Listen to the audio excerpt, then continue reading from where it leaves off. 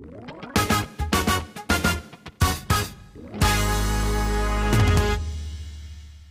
hodily codily rodily, guys and gals. Unfortunately, I am not joined by the incomparable Justice Williams, but fear not, I am not flying solo on this particular episode. Pete Quinnell over at Wrestle Talk was kind enough to take some time out of his very busy schedule in order to sit down and have a conversation with me. We spoke about the reign of the Tribal Chief, all the way to Cody Rhodes, and even got some Dungeons and Dragons discussion in there. You know, I cannot wait for you to hear it. And without further ado, I'm going to pass it over to my past self. So here goes nothing. Welcome, ladies and gentlemen. My name is Kieran Gibbs. I'm absolutely delighted to present the first guest in Cardmark's history from Wrestle Talk. It's Pete Quinnell, ladies and gentlemen. How are you today, sir? I am doing very well. Thank you very much. Thank you for having me. Thank you for being on. Just really quick before we get started here, where can the people find you today? Wrestle Talk is the main thing. Go subscribe to Wrestle Talk if you haven't. Parts Unknown on Twitter is at Pete Quinnell. Instagram is Pete Quinnell. Yeah, there's other stuff. Perfect. So let's go ahead and get into it. And this first question, it's a bit syllabus week, but it's, I think, a good barometer as far as your tastes into this industry we call wrestling. And it's also kind of a top of your head question, not an end all be all match, but in your estimation, what is the most important wrestling match of the last 10 years? The most important? Man, that's a really good question. The most important is so subjective. I might say, I think I'm going to go with Omega versus Okada. Which one? Omega versus Okada 2, maybe? No? I think maybe the first one, actually. Because I feel like that was the match that really made a lot of people curious about New Japan as a whole. And by extension, a lot of the people that are now affiliated with AEW.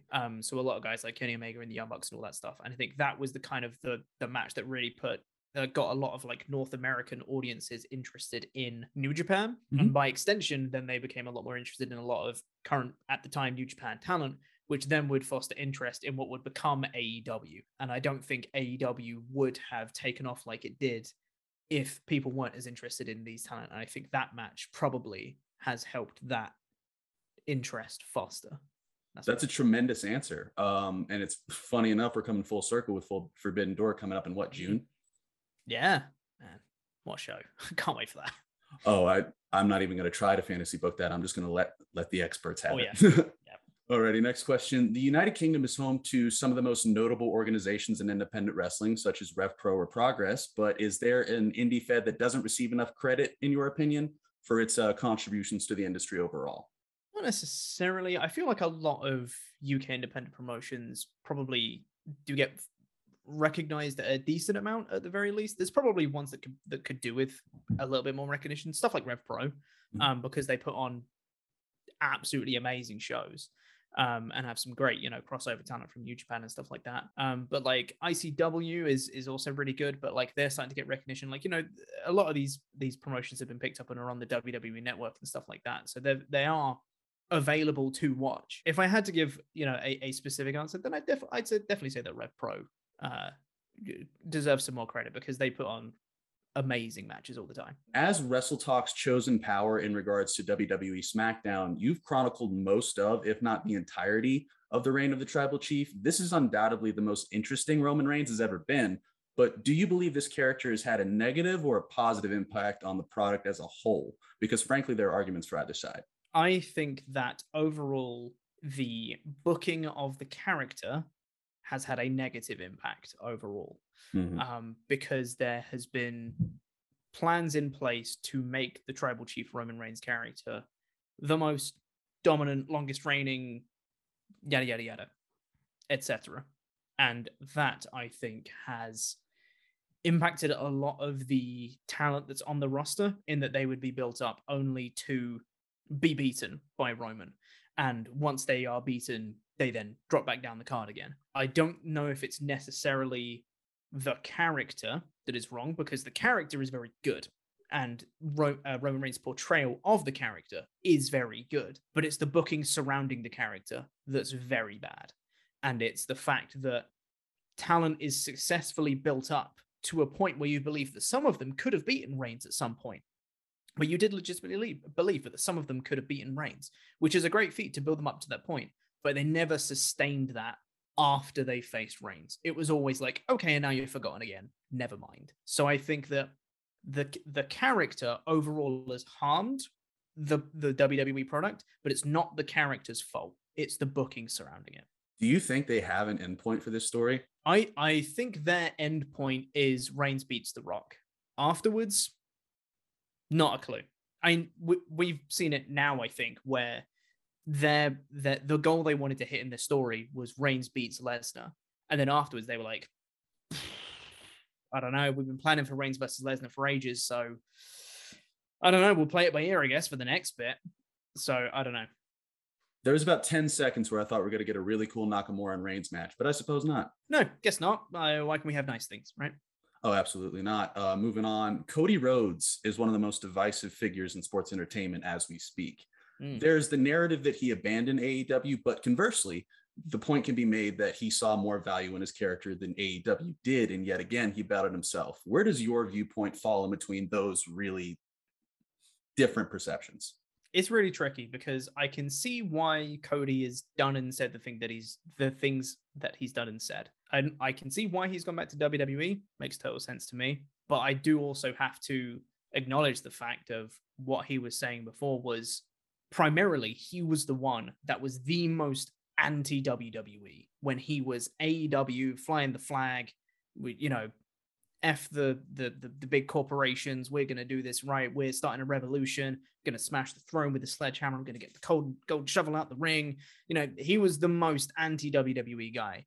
So for him to then go back to WWE, I totally understand why people are like, all of that meant nothing. That was complete lies. That was completely superficial. You didn't mean any of that. I totally understand. You can make the argument that Cody bets on himself and bets on his character again. I don't know if that's the case with going back to WWE, because to me, and there's nothing wrong with this, I just want to clarify that there's nothing wrong with this. Mm-hmm. To me, it seems like he went back to WWE because he wanted more money. And that's fine. If that's what you want to do, that's totally cool. But there is also the aspect of it in that you helped build a promotion that was going against where you just went. You can see why people would say that you've jumped back to the competition. Do you ever think he'll be back in an AEW ring? I mean, I would have said that he would never would have been back in a WWE ring. And now he is. So I don't want to say never. I think it's unlikely, but I don't want to say never. When you first became a wrestling fan, would you have imagined that this industry would be a significant portion of your livelihood? And if so, what would you say to that Pete Quinnell? I didn't think that it would be part of my livelihood. I wanted it to be. But I didn't think it would be, because my stupid plan when I was 16, 17 or whatever was, once I've got a degree at university, I'm going to move to America. I'm going to get in real good shape. I'm going to do wrestling training, and then I'm going to become a wrestler. That was the plan. That's what I was going to do. Obviously, that didn't happen because real life hit. Was like, no, you idiot. What are you thinking? But I knew I always wanted to be in some way or form. I wanted to do something with wrestling. So the fact that I'm able to now is kind of ridiculous. And also through university, that's when I found my love for entertainment and content creation and the like. So being able to use those aspects in and combine it with wrestling into what I do is pretty much a dream. And if I knew that that's where I was going to end up, I don't even know what I'd say. Just stick with it, I guess. Like, even when things look pretty terrible, just stick with it, because it'll all get better in the end. In addition to sports infotainment, you're an avid voice actor. What is your favorite voice to do, and what do you view as the most strenuous and probably least favorite to do? Ooh, it's tough. I do like voice acting. Well, there was a very poor voice choice that I made, because I'm also a big Dungeons and Dragons player. I do a lot of voices when I play. That's just because I love doing voices and I love playing D&D. I love embodying these characters that I make. There was one particular character that strained my throat to the point where I couldn't do the voice anymore, because it was something that was so overtly deep, and it was something that just completely just screwed up my vocal cords. But I decided that character should do like a 5-minute monologue, which was a bad choice, which did not go well for my throat. So that one's bad. But I quite like, there was a video I did with Denise Salcedo on her YouTube channel, which was Smack Talk Showdown, which is basically where you get some cards and you have to cut a promo in. They give you a scenario of what you have to cut a promo with.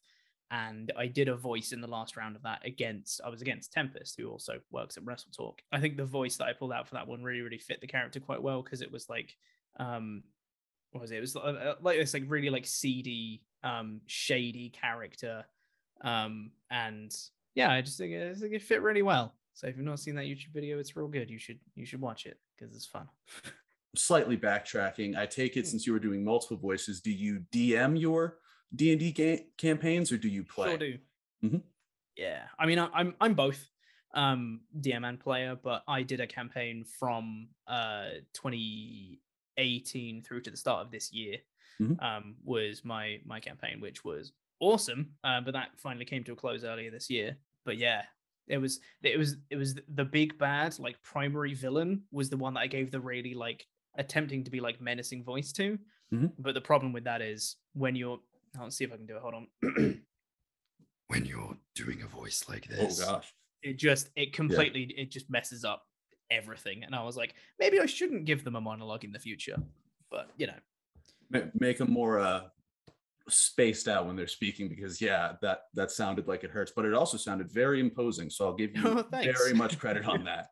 I was very surprised. Anyway, and this is just a real quick question. When I was doing my research over you, when I typed in Pete Quinnell, because that's the initial place you go, right? It said obituary. So do you have any news on that? To quote the Hurricane, what's up with that? Oh God. So we spoke about this. This is weird that I'm going to be promoting something that's behind a paywall on this show, but on an episode of Wrestle Talk After Dark, which is a show that we do on our Patreon page, we spoke about this recently, where the only autocorrect suggestion for Pete Quinnell is obituary, which is so insane.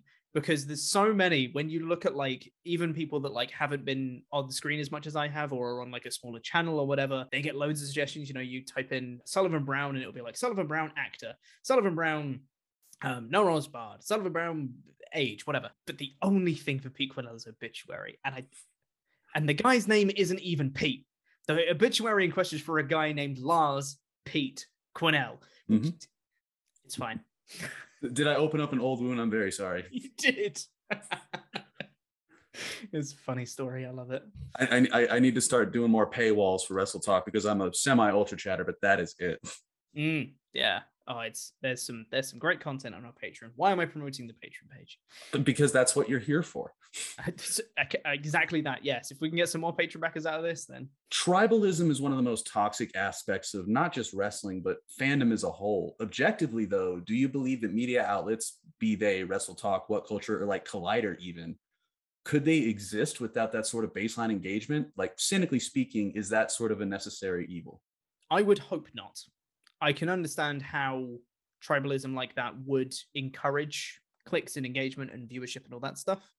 Like I understand that aspect to it, but I would really hope that if people weren't so tribalistic, they could just still watch things that they enjoyed watching and not, you know, crap on anything they don't like. Because that's the bit that gets me, is it's fine if you enjoy something. That's totally cool. Just don't crap on anyone else if they don't like it or they do like it. Just do you, man. That's it. So I would like to think that our base viewership and engagement and clicks and all that stuff is not based off that instinct, you know, knee-jerk reaction. And I would hope to think that people watch us for good content more than anything. I believe it's Brian Zane who says, like what you like, don't be a dick. Yeah. That's a good way to live. What should the world know about Pete Quinnell that it doesn't already? God, what doesn't the world know about me? What should they know about me that they don't already? I have no answers for you. That's perfectly fine. I'm fairly open with a lot of stuff. The thing is, I've got a load of stuff, but like a lot of people would know that. If they've seen a lot of my content, they would know all these things about me. What don't they know? I can't think of anything. I'm really bad at interviews. I'm sorry.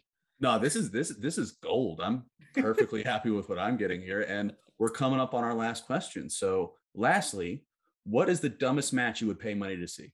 I would pay money to see because my instinct goes to like Orange Cassidy, but that's just actual fun, you know? It's stupid because it's comedy wrestling, but it's not like a really dumb match, you know? Well, maybe it is. I argue it's impressive with Orange Cassidy. Yeah. How about I would pay to see Orange Cassidy versus Walter? Oh my God. So I would love to see Orange Cassidy do his usual shtick and then Walter just kill him. I think that would be really good. I don't think Orange's chest would make it out alive. I would love to see that match. I won it yesterday. Yeah. Tore his chest. Fun, right? Do you think Orange would do like a lazy chop on him? Oh yeah, 100%, right? He'll do like a double-handed chop, but he'll do it very slowly, so the crowd go, "Oh, hey," and he just kind of like stroke the front of his chest. But and then Walter would annihilate him, and it would be great. That's not stupid. That's awesome. I know. That's why it's a bad answer. I can't think of a worse answer though. Mine is always Triple H and Stephanie versus Cody and Brandy. That's good. That's good.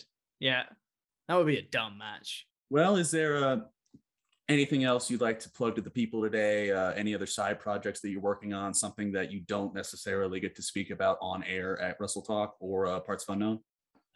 Not currently, honestly. Like I have a D&D YouTube channel called Warcaster, but I've not uploaded there in forever. So, you know, you can go check those out if you want, but they're just sitting there. No, my main things right now, if people are going to go check out one thing, I would really like people to go check out the Monday Night War series, which is the WWE 2K22 My GM series on Parts of Unknown, because that's a little bit of a passion project. It's something that I'm super duper enjoying watching, and I love the fact that people are enjoying this series because it is a bunch of fun to record. So go check that out because it is really, really fun. And there's a couple of episodes coming soon that I think are going to be really good ones that people are going to like and remember. I do have to sincerely apologize on behalf of the game that they didn't tell you that they didn't care about tag team wrestling in that particular mode. It was annoying. It was so annoying finding out that tag teams don't care about the actual dynamics of it. Yeah, but it's a fun mode. Shame, but hey ho. I'm a big fan of the series though. And again, we appreciate you being here, Mr. Quinnell. And I'm going to toss it over to you, future Kieran. Thanks, past Kieran. This bit is probably going to die after this episode, but sincerely thank you to Pete Quinnell for stopping by, and thank you for listening. If you haven't subscribed already to Pete's material, it'll be in the description below. Lastly, I'm Braden Walker, and I'm going to knock your brains out.